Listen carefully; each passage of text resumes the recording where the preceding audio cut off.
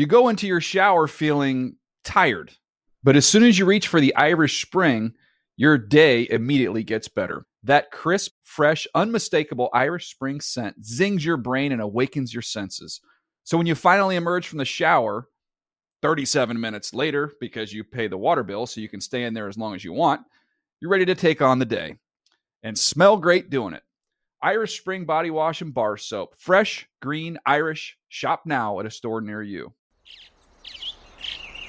Getting ready to take on spring? Make your first move with the reliable performance and power of Steel battery tools. From hedge trimmers and mowers to string trimmers and more, right now you can save $50 on select battery tool sets. Real Steel. Offer valid on select AK system sets through June 16, 2024. See participating retailer for details. Yep, now you got to get a drop for us. Okay. All right. Jason McCourty, say whatever you want to say. I'm Jason McCourty, whatever. And hold on. Put that down. This is a true professional here, Thomas. All right? And you're listening to the NFL Players Second Acts podcast. Thank you. What's up, everybody? Jason McCourty. I'm sitting here with Peanut Tillman, Roman Harper. I'm big fans of theirs, and I'm honored and I'm humbled to be here on the NFL Players Second Acts podcast. Make sure you take a listen. Hey, and once you listen, you hit that follow button. Oh, my God, that was the best one we ever had. That was the best one we ever had. Boom! He nailed it. He nailed it. One take, first take, boom. He's a true epic professional.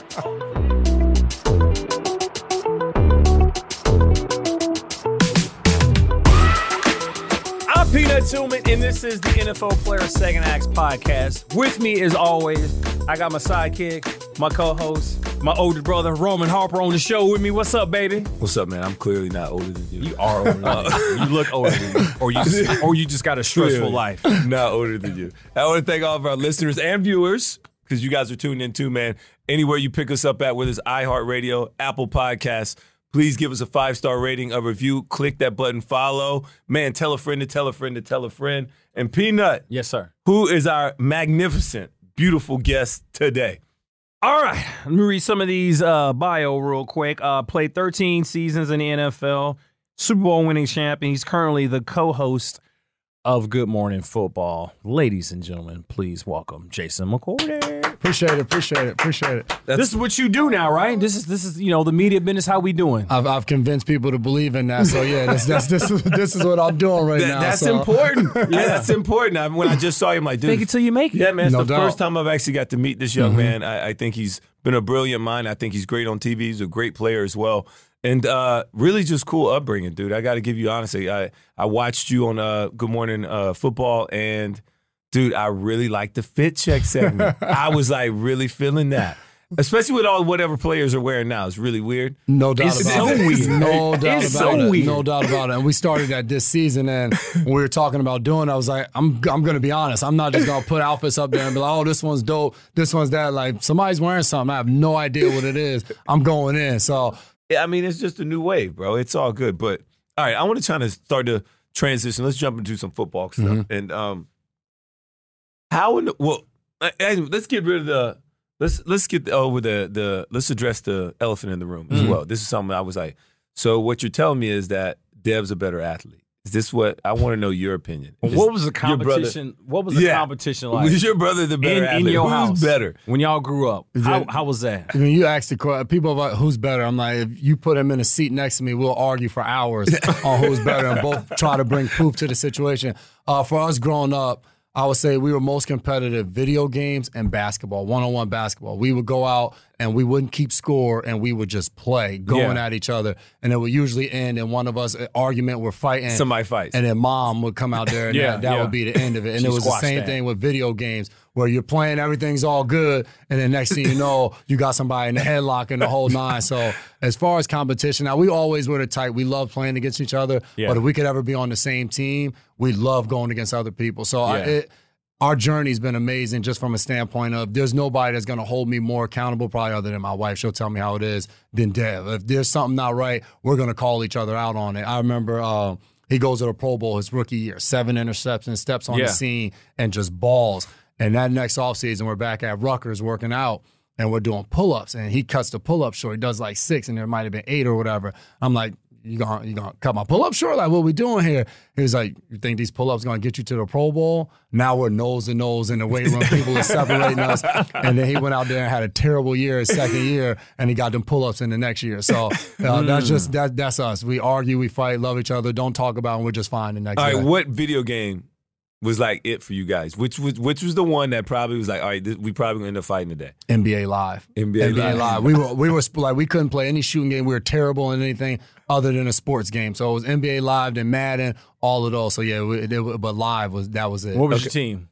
Oh, I was Orlando Magic fan. Penny Hardaway was my guy. Yes, Penny was my guy. I'm with you. Yeah. I was an NBA Jam kind of guy. I mean, you're showing your age.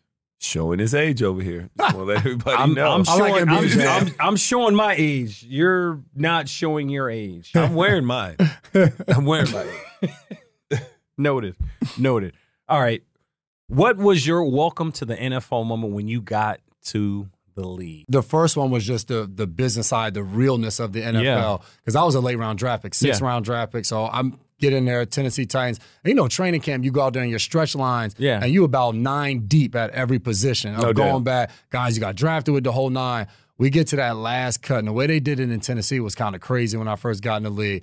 The last 2 days where you go through that last cut, guys stayed in the building. A lot of teams, you'd be at the hotel, it'd be a day off. We were all in the building. So you'd have guys playing Madden. Our strength coach was we called the Grim Reaper. Yeah. He was the guy. You guys know. Everybody had a Grim Reaper. Yeah. The strength coach, like, he hated it. Yeah, he hated it because he had the best relationship. So you'd be there in the locker room and you playing Madden and you get that tap on the shoulder.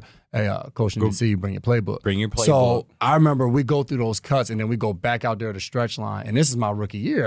I'm just trying to make the team. You go out there and next thing you know, there's 4 people in your line. And you're looking around and the entire room is just decimated. Yeah. Everybody's gone. And it was the reality of just what the NFL was and how quickly your dream, you're there, and the next moment you're gone. So the season starts, rookie year, I'm out there.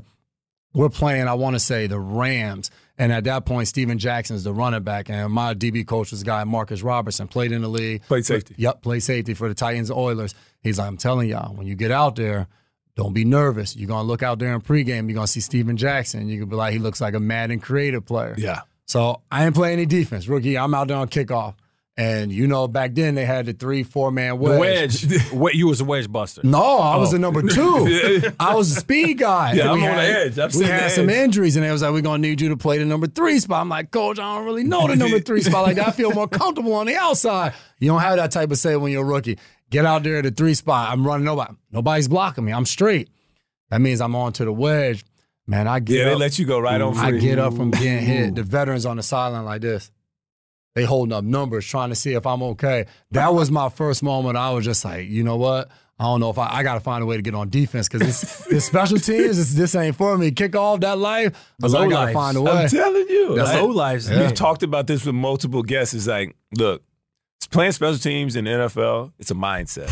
I hate my life. Like that's the mindset that you have to have. Yeah, it's a different breed. And if you don't do it early, you can't pick it up late. Oh, no way. You get to a point where now next thing you know, you're 8, 9 year, 10-year vet and the team wants you and they're like, but we're going to need you to be the personal protector on punt or something. Like, it might be time for me to go ahead and hang him up. Like if that's what I'm resorting to. It might be, my moment might be gone. Yeah, because I don't know how you hit that switch on because these dudes, this is how they feeding their family. Yep. Yeah. And you have not been in that lane before. Were y'all ever on the hands team? Y'all ain't ever do hands team? Like when they do hands is straight, bro. I ain't worried about that. That's easy. Yeah. All right. So I want to know this. How did you get on the radar by the Tennessee Titans or other NFL teams knowing that you were not invited to the combine, which totally blew my mind? Yeah. How did that happen?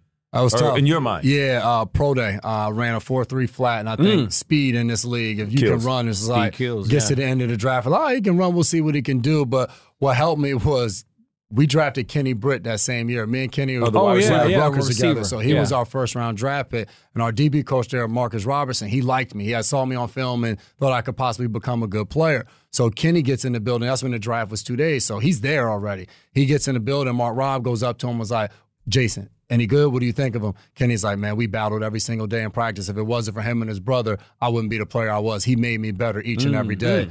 Mark Robb went straight to the GM and was just like, we need this guy. Went Going straight to to bat for him. Reinfeldt, went to bat for me. So like it's funny because it comes full circle. I just called the Titans-Saints game, the first game of the season.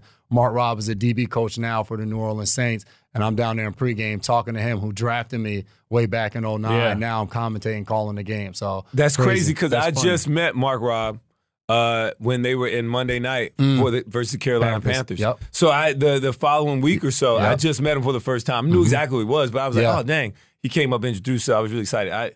Talking about full circle. Small world. This yeah. is what the league I mean, is. I've watched you guys for so long. I remember we're playing. Chicago comes to Nashville, and obviously the peanut punch. Everybody knows about it. The whole week leading up to the game. It's just like, if you see this guy. Oh, this is 2012? Yeah. Just get down. Yeah. Just get down. Yeah. First play of the game. Kenny Britt. Kenny Britt, a 20-something yard pass over the middle. He punched the ball out. They beat us 50-something. He wasn't looking that play. He got him, was like looking this way, Yep. like, yeah, I got y'all. And I came blindside. I was like, first- I could have like knocked him out, but I was just like, why? Just First give play the ball. of the game. Give me the ball. I think you forced 3 fumbles in that game. He said he was going to mention this, but since you brought it up. I don't forget. I remember. When you understand going against Brandon Marshall, we turning the ball. Yeah, it wasn't a fun day. That was a great day. Yeah, it wasn't a fun day. That was a fun day. So many Bears fans in the stands, the whole nine. Yeah, because your fans started leaving. No doubt about it. Yeah, I don't like, know bro. if they came. That was rough. There was some rough times in Tennessee at that point. Some rough times. Yeah, that was a good defensive day for us. What was that 3-month period like in 2017?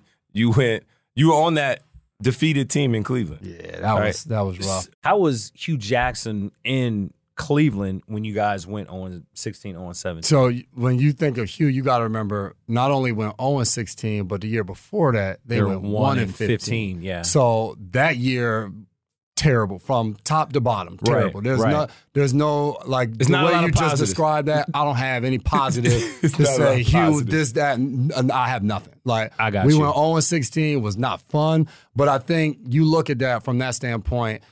The organization was trying to get back right, and they knew they had to go through kind of a down phase to get back up. So you think about, just to fast forward a little bit, 2017, we don't win a game. That very next year in 2018, they draft Baker Mayfield. They go out there, go get Tyrod Taylor. They bring in a ton of free agents with the draft picks and the capital that they amassed over the previous 2 seasons. Right. So, but being in it as a player, the one thing I will say, that locker room was phenomenal as far as like you had young guys in there working their butts off because they didn't know any different. And that was tough for me. I'm a 9-year vet and I'm showing up and you're trying to give mentorship and say the only thing you could tell guys is like, this ain't it. Like, go hard because this is going to blow up. And at some point you're going to need to be somewhere good else. film. Yeah. I remember Duke Johnson was on that team. He goes to Houston the next year. He's playing next to Deshaun Watson. Emmanuel Ogbah won a Super Bowl with the Kansas City Chiefs. Larry Ogunjobi got paid by the Pittsburgh Steelers. There was a ton of talent on that team. DeMario Davis was on that team and got traded away for Calvin Pryor to go back to the Jets. Joe Hayden was released in the preseason, and he goes on to play 4 or 5 more years with the Pittsburgh Steelers at a high level. So it's not like there wasn't good players in that locker room. There were a ton of them, but it shows you from any organization, if it's not right at the very top, it trickles down to the bottom, and that's what that season was like. Well, even you can include yourself in that. And I want to know your mindset was you went from there to all of a sudden getting traded to the New England Patriots where, I mean, I go from a team that we ain't winning nothing to all of a sudden now we got a really chance to win a Super Bowl. So what was that like? I mean, and you get to match back up with your brother. So what was that whole thing? Was he in on that? What was the family? Was everybody celebrating? Yeah. Take me through that. That was a dream come true. We finished that season in Cleveland. And the season in Cleveland was rough, too. Even we had just had our 3rd kid. She was allergic. She had severe food allergies. So just figuring out life in that year was a lot. rough. Yeah. I remember when the season ended, my agent's Cleveland based. I was like, I'm not coming back to Cleveland. I was like, it's a 2-year deal. I was like, but I'm too old for this at this point. I'm going in to year 10. Like, I was in Tennessee. We went 2-14 one year, 3-13. I'm like, I'm taking my lumps. I need to figure out to end on a good note. And I'm sure the weather in Cleveland don't help either. so gray. And then you own 14, there's no sun. It's just like, my mom came out there. Dude, it's tough. Oh, my mom came out and she's like, I'm going to have to see you in the offseason. I'm not coming back. But the season ends, and I remember we had got a new general manager, John Dorsey, in Cleveland. Sashi Brown was let go. And John calls me and is just like, hey, we're bringing in some corners, and just out of respect for you, we're going to release you now so you can get on with another team. So at one end, I'm excited that he's going to release me. At the other end, I'm like, and that's disrespectful. Y'all didn't go out and sign. You didn't go get Sauce Gardner or one of the top cornerbacks in the league. But like, no problem. So he tells me that. Literally maybe an hour or two later, Dev calls me. He FaceTimes me, and he's just like, hey, you just got traded to the Patriots. I'm like, what? I'm like, bro, get off my phone. He's like, yo, I'm dead serious. You just got traded to the Patriots. So when I told Dev that I was going to be released, he texts Brian Flores, the defensive coordinator at the time for New England. And it says, then Flo calls him and was just like, you may want to hit Bill up yourself. It might come better from you. So he texts Belichick, 2 McCourtys are better than 1. Bill doesn't respond. So 45 minutes go by. He's like, damn, I guess 2 ain't better than 1. And Bill calls him like, hey, we're going to trade for your brother. We're not going to go through the free agency stuff. We're just going to go ahead and trade for him. So I remember FaceTiming my mom, and she was just ecstatic, yelling on the phone. That's really dope. Because when I found out I was going to get released, I said to my wife, I'd love to go play for the Giants or Jets because it's home. But first, if I go play alongside my brother, like that's a dream come true. And I remember flying there in March. He picked me up from the airport. We went over, and my wife said to me, because I was back end of a 2-year deal, she was like, no matter what happens this year, if you play a lot, you don't play at all, like just don't take any of this for granted. Enjoy the moment. Yeah. And we go on to win the Super Bowl. So that's insane. That's a big deal. Tell me this, though. Was it ever a dream of you guys growing up to, like, play in the league together on the same team? Because, like, that's so hard to fathom. Yeah. It's so hard to actually get there. No doubt about it. You know, you guys' journey to get there was so different. Did you ever give up on this dream? Are you kind of just like, it was just put on the back burner, never thought about, and all of a sudden then it happened? It was always a dream. We had given up on it at that point. In 2015, I think Schefter had tweeted that New England Patriots were looking to trade for me. And supposedly, like, that was rumored, and it almost happened, but it fell through. And then in 2017, before I signed with the Browns, I was a free agent. New England had just signed Stephon Gilmore. They had Eric Rowe. They had Malcolm Butler. So they had guys, and we had talked about it, but it was just like, for me, I still wanted to play. So it was just like, I don't want to put myself in. So at that point, we were like, we tried. It probably wasn't going to happen. And then when it happened organically, kind of without free agency or anything like that, it was so cool. And then that season, we started out, I played 5 plays the first game against Houston, and the next game I was about to be inactive that game. They had younger guys that they wanted to play. I took a pay cut in training camp, so it was just like, all right, I will just enjoy it. This might be the last year. And then a guy got injured. I ended up playing, started the rest of the season, and ended up signing back after the year. But it was a crazy ride. Stay tuned in. We'll be right back after a quick break. You go into your shower feeling tired, but as soon as you reach for the Irish Spring, your day immediately gets better. That crisp, fresh, unmistakable Irish Spring scent zings your brain and awakens your senses. So when you finally emerge from the shower, 37 minutes later, because you pay the water bill so you can stay in there as long as you want, you're ready to take on the day. And smell great doing it. Irish Spring Body Wash and Bar Soap. Fresh, green, Irish. Shop now at a store near you. What's up? I'm John Wall. And I'm CJ Toledano, and we're starting a new podcast presented by DraftKings called Point Game. We're now joined by 3-time NBA Sixth Man of the Year, elite bucket getter. Let's please welcome Jamal Crawford to Point Game. King of the Court one-on-one tournament. If they had it back in your prime, do you think you could have took it all? I'm going to be honest with you. I don't think I could have took it all, but I think I would have shocked a lot of people. I think Kobe and everybody in their prime, Kobe would win a one-on-one contest. Yeah, because you got to think, he's going to guard. He don't care about guarding. He's going to guard. He's going to guard. Like, you see him in the Olympics, he's going to guard. And then on top of that. I'm not guarding like that, CJ. Ladies and gentlemen, please welcome Sam Cassell to Point Game. I remember you came out from crying, tears. Crying. I mean, he was in a culture shock. And then he's going through withdrawals about winning. Remember what I told you? I said, OG, you think I can get paid and go back and play in college because it ain't it? Check out Point Game with John Wall and CJ Toledano on the iHeartRadio app, DraftKings YouTube, or wherever you get your podcasts. Talk about, so you go from being 0-17 to winning the Super Bowl, and not just winning the Super Bowl, but you had one of the better, if you could arguably say one of the best defensive plays in that game. You know, where Cooks is running scot-free up the middle of the field. Like, what did you see on that play? How did that play transform in your mind? Yeah, saw some bad defense for sure. You guys can appreciate it as DBs. Right.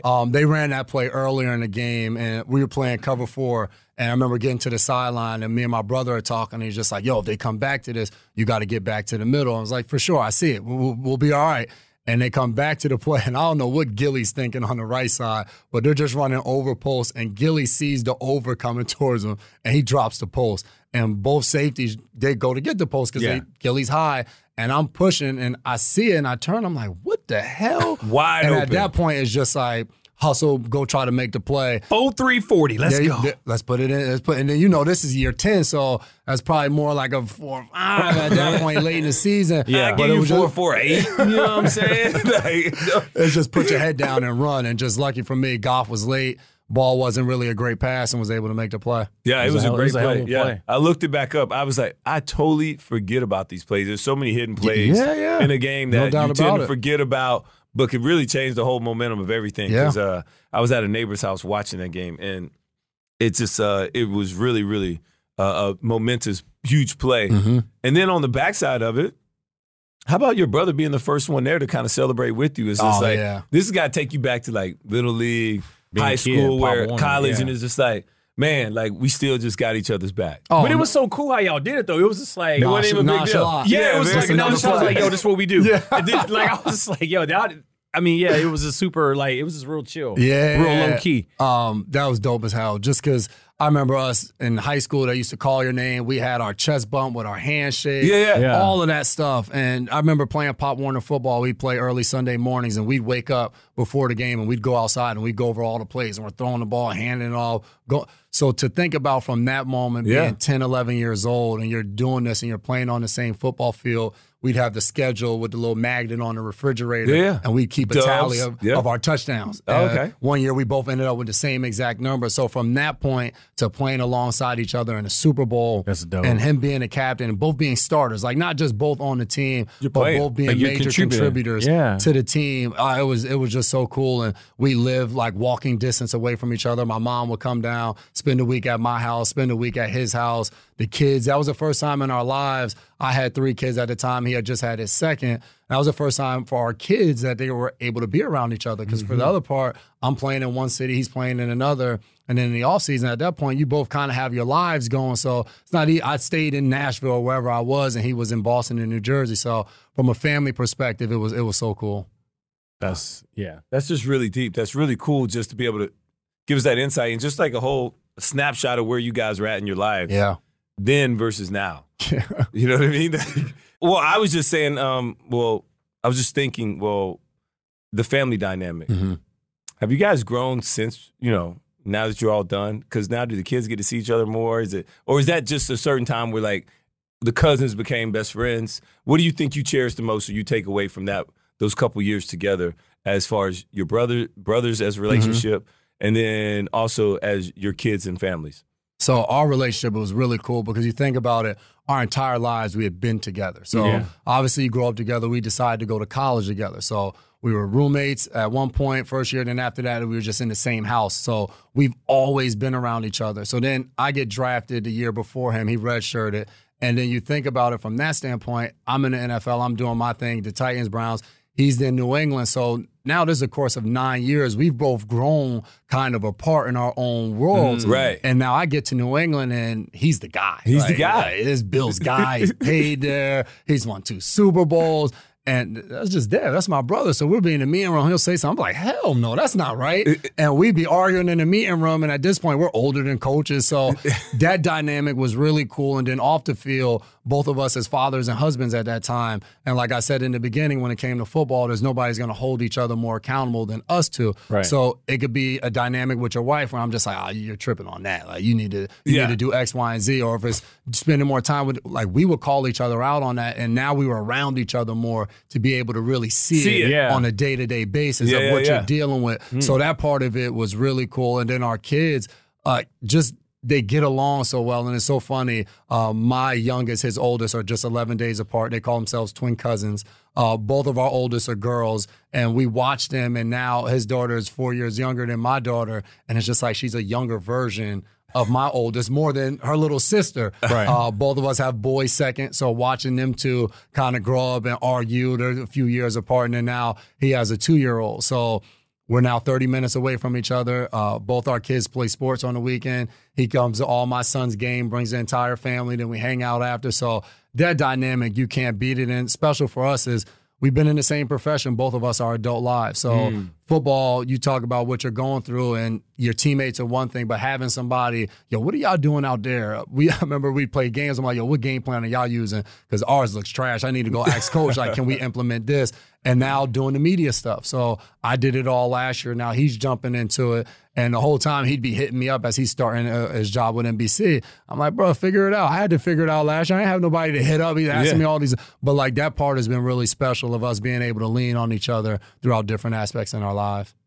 That's dope. So you played 2 more years, right? You played 2 more years after you win your Super Bowl. Mm-hmm. At what point in time did you feel like it was time to retire? And then when you did retire, how much time did you take off? Yeah, so we win that Super Bowl, come back in 2019 and feel great. And we're number 1 defense on New England. And our secondary at the corner position, it's myself, a young J.C. Jackson, Stephon Gilmore, John Jones. And we got like a 4-man rotation with Gilly didn't leave the field. Like he was the guy. He's still that other guy. Than that, so no doubt about He's it. still that guy. So it was just a great vibe. Then I ended up getting hurt finishing that year. I had a sports hernia. So then come back in 20. That was my 4th one I had. So come back in 2020, play that year, and don't really feel like myself. Make it through the year. And I remember going to 21. 2020 was my last year in New England, and I'm a free agent. And the one thing with Bill, he's going to be honest with you. He was just like, you know how we feel about you here, but at this point, like, we're not looking to bring you back. At some point down the line, we may. And then Miami calls with Coach Flores, my DB coach, Josh Boyer was a defensive coordinator there. I remember saying to my wife, I was just like, last year just wasn't my best year. If I'm going to leave the game, I want to leave and feel good about what I just put on tape. And train my butt off that offseason to go to Miami, and we drafted Javon Holland in the 2nd round. So I knew I was going there to be the guy for a little while. And when we got to training camp, I was like, oh, yeah, he's going to be good. So get down there, and it's a chance to go hang out in Miami for 6 months with my family. So it was great. And then I ended up doing a Liz Frank on my foot. And I remember limping off the field. We're playing against Atlanta, and I was like, that's it. Like, I'm not going through a whole rehab process. And so took time off because basically from the end of October, I was just home. Yeah. And once did the broadcast boot camp with the NFL. Love it. And different job opportunities came. And once the job opportunities came, I was just like, that's it. This is the next chapter in life, and I'm going to be able to walk right into it. So I announced my retirement 1 week, and a week later announced that I was joining Good Morning Football. And see, that's what kind of happened with Peanut. So Peanut literally, because when they offer you stuff or when opportunities come up, you got to take it. It's really hard to like, maybe I'll come back. Yep. We're not a quarterback. Yep. You know what I mean? We might not look the same. We might not look the part all the time. So when it offered to you, you got to kind of take it, whether you're ready for it or not. Yeah. And you just got to grab it and just go with it. Is that kind of the same advice that you were given? And what kind of advice would you give yourself looking back at it? Would you change anything? Definitely wouldn't change anything. I think unique for myself, Cortland Finnegan was a mentor for me in Love Tennessee. Cortland. He was with him in Carolina. Yeah. Okay, that's my guy. Yeah, we got some stories that we can tell offline. Oh, yeah. He a funny dude. If you know Cortland or if you've played against Cortland, you have stories because Cort's crazy. So no doubt. So I remember talking to him when he retired, and Cortland was a 7th-round draft pick out of Sanford. And I remember asking him, how do you feel about it? And he was just like, Jay, when I came into the league, like the expectation I set forth for myself, he was like, I've so far exceeded that like I have no regrets. I loved everything about my career. And I remember going into the league as a 6th-rounder, and I remember the first agent I ever talked to, he was like, yo, I'm going to set you up with this gunner, and we're going to teach you how to be a gunner in the league. And I was like, damn, I'm kind of hoping I could be a little bit more than a gunner, you know what I mean? But going in, like my rookie year, I was like, yo, if I could just make the team and play special teams and figure it out from there. So to think 13 years later, a starter for 11 out of my 13 years in the NFL, won a Super Bowl, was like when it was time to hang him up, I was just like, job well done. And I was a guy that I wasn't immensely talented where I could just show up and be better than guys. So like I put the work in. So it was just like when it was said to be done, it was just like I gave the thing all I had. And it was the same exact thing, those job opportunities. And I remember talking to Chris Hope, another guy, was my other mentor. And the one thing he told me, I thought about retiring when I left Tennessee. Just that newness of having to switch teams. Chris Hope. Yep, Chris Hope. And, safety from Florida State. Yep, Florida State was one was the Steelers, was with Troy Polamalu, got paid. And Tennessee was a Super Bowl champ as well. And he was like, J-Mac, and country from South Carolina. He said, the one thing I'm going to tell you, when you lead a game, that's it. There's no turning back. There's no pickup league to go put your equipment on and go play. He was like, if you play basketball, you can go to the local Y. There's softball game. He was like, when it's done, it's done. So he was like, just make sure you're secure with that. And I was. And people asked me over this past year and a half of like, do you miss it? And I was like, you miss the guys, you miss the conversations. I was like, but I look down on that field, like, no, I don't miss that. I see a big hit. I'm just like, that looks like it hurts. Yeah. I want no parts of that anymore. So, there was no regrets. I was done when I walked off the field. See, that's exactly how I was. I want to go back, though, because this really, I didn't know something about you and your brother. And that's that you guys, first of all, he was the one that a lot of teams wanted coming out of high school, correct? I was more than him. You were more than him. And not by a lot. And not by a lot. And how does it feel when all of a sudden, is there a conversation to have this competition where it's like you kind of check the box when he gets redshirted and you don't? Oh, I tell him all the time. Because I didn't know that until you said it earlier. And I was like, He still owes me money. I had 3 offers coming out of high school. He had 1 AA offers at the time. So that was the New Hampshires, the Hofstras, and all of those schools. And Rutgers essentially offered him to try to get both of us to go. And it's funny, just a short story. So we go on our visit, and Rutgers offers him, and I had a visit to Boston College as well. Dev commits ASAP. He did. That was his only 1A offer. He was like, well, if that's what y'all doing, I'm coming. I'm committing. Right now. And Darren Rizzi, who's a special teams coach in New Orleans, he was the guy who recruited us to Rutgers. Oh, wow. And I just was talking to him this past week, and he said, when Dev committed, our head coach at the time, Greg Schiano, he said him and Greg were in the car, and he was just like, we got duped. We got duped. We wanted the cow. We got the calf. We got the other one. That's not the one we wanted. And, coach, that's how that's what it is. That's what it is. That's what it is. That's exactly what it is. Fast forward, it all worked out, but I got there for him, and then I ended up getting drafted the year before him, and I go in the 6th round, but I make the team. I start a few games. I showed a little bit of promise. I wasn't a world beater. Then he comes out the next year. He goes 27th overall, and I'm just like, bro, like if you think about it, me getting in, the bloodline, the whole, I kind of helped. I'm still waiting for. He went to the Pro Bowl. I had to pay my own way to Hawaii. He didn't get you. Nothing. He was like, bro, come on. We got other family members. I got to help them out. You good. You got to check. So, but it's always been like that. And I remember in college, in high school, he struggled with that when he felt like Rutgers was only offering him because of me. He wasn't going to go. And I remember my mom sat us down and she said, at some point in both of you guys' lives, you're going to need to lean on each other. Dev, if you got to ride Jay's coattails to get there, then get there. Once you get there, it's your opportunity to show him what you can do, and that's what he did. I like that. What would you give your grade now that you're in the media broadcast boot camp when you first started out? And what would you grade yourself now today of how you're doing it? I'm a confident guy, so I'm giving myself an A. I'm saying I'm showing up and I'm ready to go. I would say early on, probably a C. And in my mind, if you would have asked me, I would have told you I'm probably a B+. I'm scratching it. But like early on, you have no idea what you're doing. You're trying to figure it out. So you don't even know that you're not that good. You feel like, I just gave him one hell of a soundbite right there with that last thing I thought of last night. But in reality, it's a lot. You're reading off the prompter. I remember getting there at the boot camp, and they were like, you guys are going to call a game for radio. You're going to call a game for TV. You're totally going to do an interview. I've never called it. And I was like, you said we got to call a game. I was just like, I didn't even think about that. And then you do it, and I was just like, that was awesome. Like, I love the feeling of doing it, but I'm not good. But in your mind, you're like, you can bring so much. I'm a former player. And you learn that there's people that, whether they played or not, like, this is their profession. And they know what the hell they're doing. And being on that show last year was so cool because sitting to the right of me, Jamie Erdahl has been doing TV for such a long time, did sidelines in the SEC for 8 years.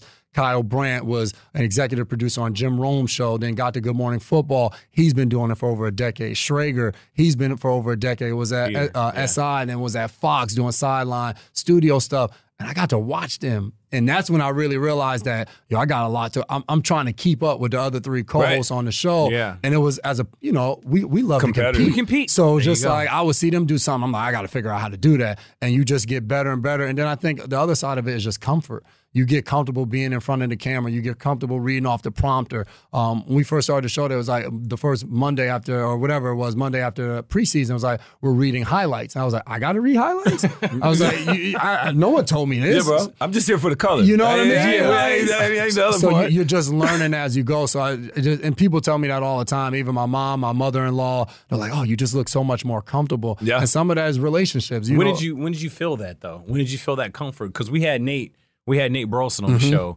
and he was like, yeah, I was kind of wearing these suits, and I was just real tight, and I wasn't myself. Yeah. And then I finally just went home. He got his own suits and was just like, yo, I think I'm ready now. And he was like, for him, it was just like a light bulb that just went off, and it was just this calming presence. And it's like, boom, I'm gonna do the news. Like, was there a moment when you just like, you know what?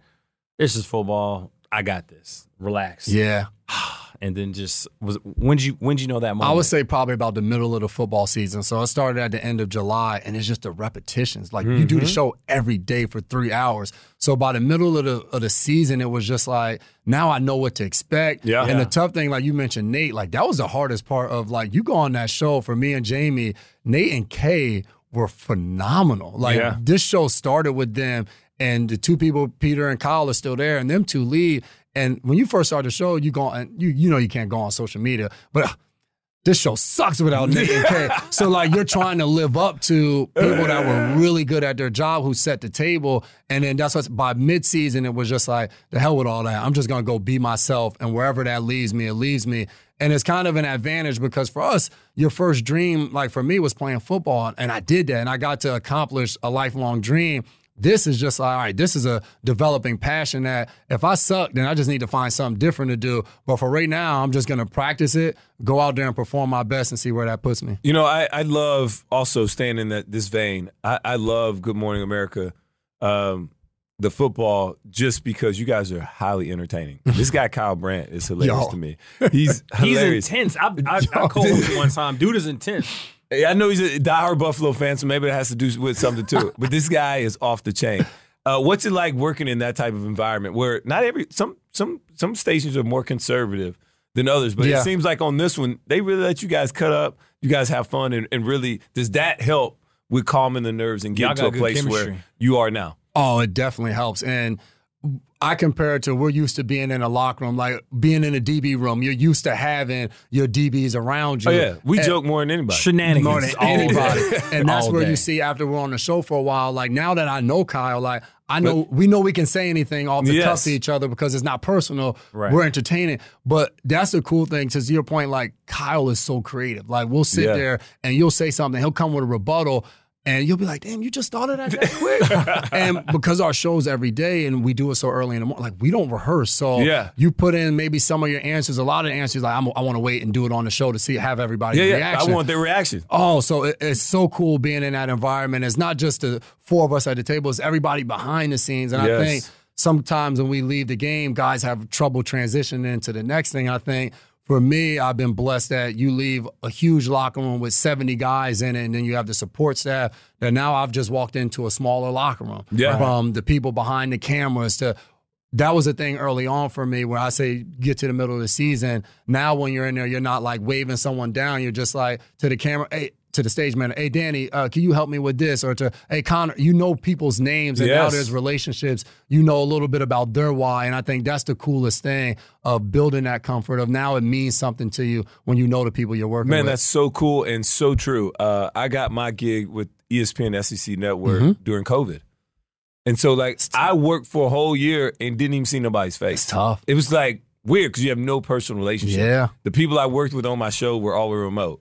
So you don't build that chemistry. And it literally took me a year and a half, 2 years before I was like, oh, so I do know this person. Yes. And I do know, like, I can't just talk. Like, they are rooting for me. I don't know who they are behind the mask. So I totally get it when people don't recognize us when we have a helmet on, because I was in that position. No doubt about it. And you're on there with Ben, right? Yes. So, and he's Love a Ben guy, Watson. I remember got a chance to play with Ben. Ben was probably 40 his last year in New England. And I remember looking at him, and for us, myself, Dev, and then Matthew Slater, like he was the guy. So it was just like, and it wasn't just who Ben was on the football field, but it was just like who he was as a person. My man. There's no better, you know what I mean? Yes. So it's so cool. And to that point, when you work with people like that, it just makes it an enjoyable experience. Yeah. All right, so where do you want to take this career next? I don't know. People ask me that, I don't and know to be honest, sorry I even asked. That. No, it's a great question. And like I sit down, you talk to your agent, and like, well, what's next? We want to help you get there. I'm like, damn, I don't know. Like I'm still figuring this out. Like this year, I'm calling games for CBS as well, doing some for radio for Westwood One. That's a new journey. I'm enjoying that as well. So I'm just kind of taking them as they come. I didn't expect when I got hired for Good Morning Football, I was like, all right, I'm going to do this for the next however many years and see what happens. And then Westwood One called about doing games on radio. Then this year CBS called, and it's just like, damn, I still got a wife and 3 kids. So even figuring out all of that dynamic, because like we started this thing off, when opportunities come, it's hard to say no because there's no guarantee that it's coming back around. Yeah, so legacy is big, right? I had a great career. We do this thing right now. You know, we do our media thing, right? And I have 4 kids. He's got 4 kids. And I'm always trying to show my kids that I'm trying to do something positive. I went back and got a degree. I want them to know that I'm always learning and growing. And I'm not too old to learn something new. You know, with your career, with winning a Super Bowl, and now you're getting into the media, what do you think you want your legacy to be to your 3 kids? Man, so funny you say that. When I retired, and we play long enough and you can make enough money where you're just, I can take some time off. And I remember my time in Miami, my last year, we had a player development guy by the name of Caleb Thornhill. Elite, like one of the best people I've been around, and he put on a business combine for players in the offseason. So he would bring you in there for 3 days, and it would be at a hotel room or in a ballroom. He'd bring in venture capital people, real estate people, all types of different backgrounds. He'd put these people in front of us, and we'd get to ask them questions. We'd do workshop different things. I remember there was an angel investor there worth $60 million, and I can't remember what country it was from. But he talked about him and his sister growing up and bombs being dropped on them and them running for cover. And that was his childhood. And he talked about now being able to provide more for his kids. And I remember asking him the question. I was just like, you talk about your childhood of what it was like and how it made you into who you are and helped you to get to where you're at. Well, now you have children who are growing up vastly different. They're not in a struggle. They're not in any type of struggle. They might be on private planes, the whole 9. How do you instill in them a work ethic? And what he told me was like, I want to show them that I'm working, that this stuff doesn't just appear. He said, I'd buy a company and I'd rent an apartment across the street, and my kids would come over to the office every single day and they'd see daddy doing work in meetings on the phone. And he said that was important to him. And when I retired, that kind of rung true for me of my kids.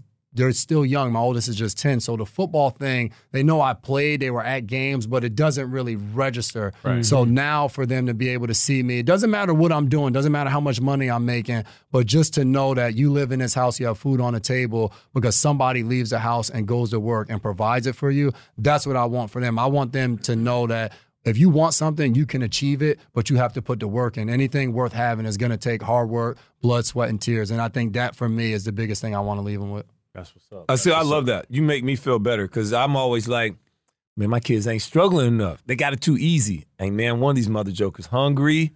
Ain't when nobody, you grow up a certain way, you know it made you the way I'm the it same made way, you. though, yeah, and it's yeah, just like they don't have that, and you're like, how do I still put that in them? Yeah. And it's funny. My son now is playing football. It's called flex football, so they wear full pads, but it's still flag. And it's so funny. Like, what's that like? It's awesome. I'm coaching him the whole 9 and seeing him how much better he's gotten. And he'll tell you that he was like, yo, in the beginning, Daddy, I wasn't good, but now I feel like I'm the best player on the team. So for him to think that like I can go work hard and get better, I'm like, now we just need to transition that in every aspect of life. Love it. Yeah, that's dope. So I guess my next question is, I follow these triplets on Instagram. Mm-hmm. It's like 3 separate pillars. And one guy will come out of a pillar and he'll walk by a woman and and then the second triplet will come out and walk by the woman and she's like, oh, wait. And then she'll do a double take. And then by the third time, the dude will come out and he'll, bump into the chick and she's like, wait, what the hell? Yeah. And one time they were dressed in like black and white suits, and they looked like they looked like the agents on The Matrix. Yeah. And he would say, Mr. Anderson. And the dude was like, what the like the dude was tripped out, right? Please tell me you have some kind of a crazy story that you and Dev like played a trick on somebody. You know the crazy thing is anybody close to us has always known us apart. So I remember early on in college. All right, give me the clue. So what's the easiest way to tell you guys apart? So his face is fatter than mine. Okay. So if we were sitting right here. We'd be able to tell right off. When we're together, I think so. Yeah. As kids, I can look at a kid picture and I don't know who the hell is who. Like I'll have to ask my mom. But I remember when I first started dating my wife, and she was coming over, and Dev was like, I'm gonna go answer the door. And as soon as he answered the door, she was just like, "What's up, Dev?" She was like, "Your neck is fatter than Jay's." So it was just like it's always little stuff. Always little stuff. Yeah. In New England, no, Bill couldn't tell us apart at all. And Dev had been there for so long, he would just call me Dev. And training camp, we'd wear the same exact thing, same sleeves, same everything. Yeah. And he, you guys, you have to wear the same bleeping thing every day. I know you're twins, but we've never been able to like really fool someone. We tried it in elementary school, and one of our friends yelled it out before the teacher. We've never been able to do like the full-on heist and fool somebody. And my mom, really, you can ask my mom. She said I could tell them from the back of their heads. Like, Mama knows. We were never able. We said one day like I'm gonna have him just walk into Good Morning Football and do a show. That'd be dope. And see. So I'm gonna hope maybe he'll let me get to NBC and expand my portfolio too. So we'll see one day. I like that. I like it. But like those that know, always. Exactly. Always know. No doubt. It'll be interesting when you guys get a chance to meet him. You'll walk in and be like, dang, y'all look, or it'll be like, oh no, I see the difference. Like, you know what I mean? You got a fat neck. Right, Okay, exactly. yeah. Right, exactly. It's the little details. Yeah. Okay. Yeah. That's funny though that Bill like never. How about your DB coach? Could he tell? Yeah. And in college, Shiano called us twin. A lot of guys on the team called it. Like, if you try, you can tell us apart. But I remember, and for coaches, I remember Shiano had identical twins. And he said early on, I couldn't tell them apart just because, coaches, they live in a facility. Yeah, they live in the whole nine. They don't have time to actually listen. Did y'all sound the same though? Didn't you like answer the phone call when? Oh, you talking about his draft story? The draft? Yeah. He gets in. For him, he was waiting for so long to get drafted at the end of the first round. He was nervous, I guess, at the end of the first round. So he said he had to go to the bathroom. I think he just needed a moment to get away. Because I guess it is. Like, when you're told you're going to be a first round. When you know you at the end, you just chilling. You just watching the draft. Like, for him, he was a tweener, end of first round, second round. So as the first round started to get to the end, and there's trades going on, and next thing you know, his phone rings, and it's Mr. Kraft. And I answer it. So I'm like, hey, how you doing? He said, hey, Devin, we want to let you know we're driving. I'm like, oh, I'm so excited, blah, blah, blah. He's like, all right, yeah, I just acted to be it. This is natural for us. Like, I could have walked in here, somebody could have been like, yo, Dev, I would have turned around. I'd be like, nah, I'm his brother. But I'm just so used to being called both names. Right. So he was like, all right, we're going to put Coach Belichick on the phone. At this time, I was after my rookie year. Any story about Bill is like, he's scary. So I run, I'm like, Dev, you got drafted. So I'm the one who answered it. So I told Mr. Kraft, like, in reality, he still owes me a signing bonus because he did draft me that day. I just never got that original contract. So, yeah. All right, now, I've also heard you're big into donuts. I love donuts. Sprinkles or non-sprinkles? You can give me the sprinkles. Sprinkles, what kind? Vanilla frosted, strawberry frosted, either one. Rainbow sprinkles, though, not the chocolate ones. Okay, ones. Okay. But why donuts though? Like, I'm not a cake guy. Yeah. Donuts, cookies, or ice cream. Those are the only desserts I'll eat. Like, what kind of ice cream? Vanilla bean. Now, ice cream over gelato? Yeah. Are you serious? I'm with you. Gelato every day. Yeah. Peanut, you're just so no. Yeah. I'm uppity. I'm fancy. See, yeah. He wasn't always like that. Gelato. He wasn't like that all the time, dude. Hey, gelato and prosciutto, baby. Up, you know what I'm saying? Gelato and prosciutto. I don't do bologna no more. I didn't came up. I didn't come this far to just I didn't come this far to go back to bologna. I'm prosciutto all day, baby. I love fried Y'all bologna. know what's up. I'm not going to apologize for that. You ain't still eating no fried bologna. No, I'm not. I'm not. I wish I was, though. Like, it's still so good. Make the kids eat it every now and then. Here's something I do. Just to like tell I don't them care up. how much money I make or how Yeah. successful I've been, I still eat ramen.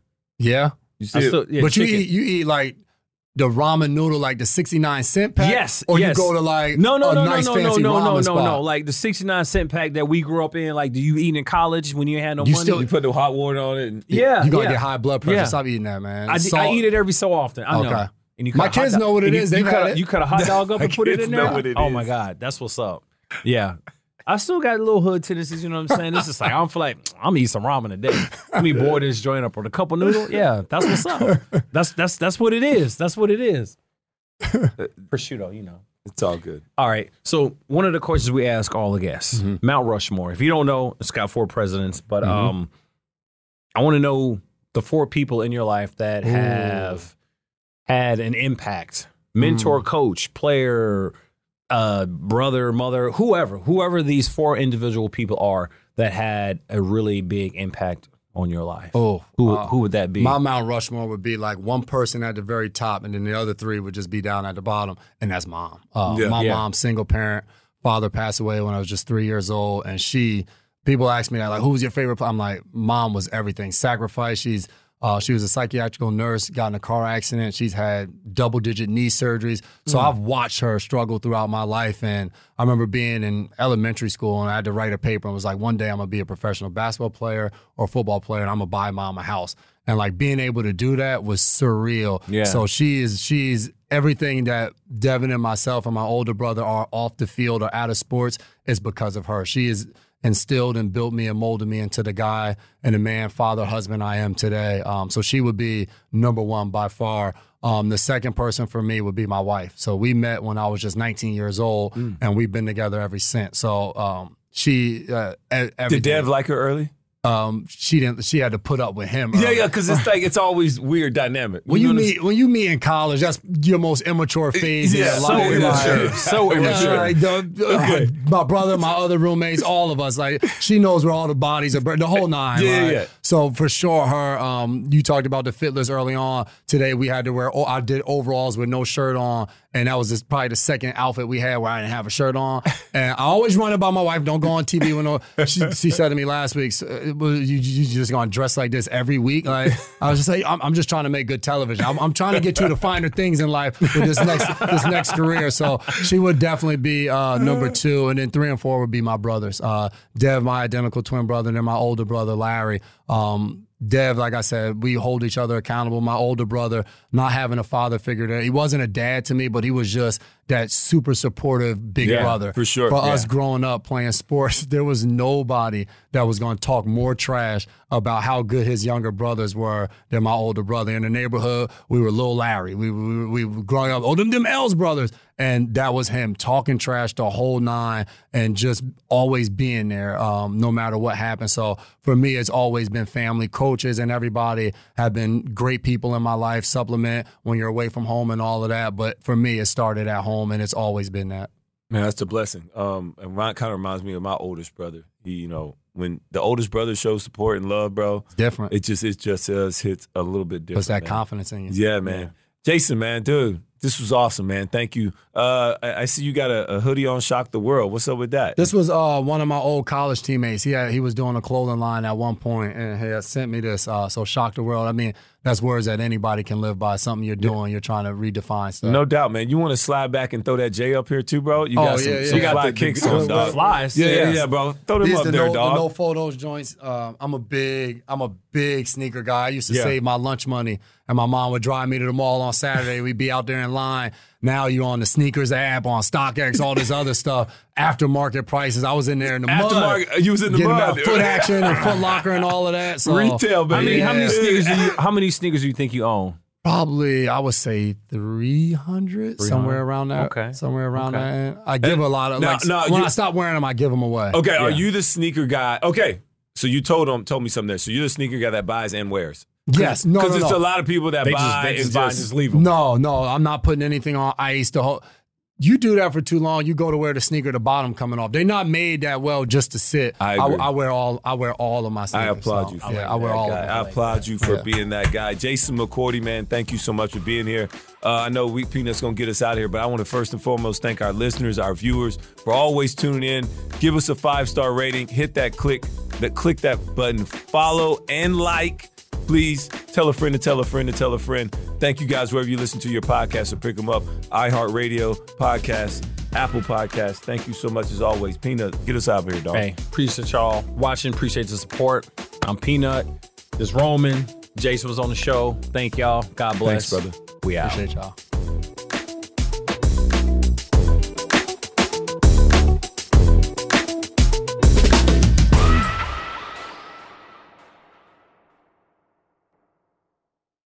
You go into your shower feeling tired, but as soon as you reach for the Irish Spring, your day immediately gets better. That crisp, fresh, unmistakable Irish Spring scent zings your brain and awakens your senses. So when you finally emerge from the shower 37 minutes later, because you pay the water bill so you can stay in there as long as you want, you're ready to take on the day and smell great doing it. Irish Spring Body Wash and Bar Soap. Fresh, green, Irish. Shop now at a store near you. If a new house is on your wish list in the next 5 years, grow your savings faster and experience your dreams with an Ohio Homebuyer Plus account from Kemba Financial Credit Union. A savings account specifically designed to save for a new home, where you can earn 7% APY, a $500 matching bonus, and a $1,500 mortgage closing cost credit. Learn more at Kemba.org. Offer expires March 31st, 2025. APY equals annual percentage yield. Restrictions apply. NMLS 292230. Equal housing lender. Federally insured by NCUA.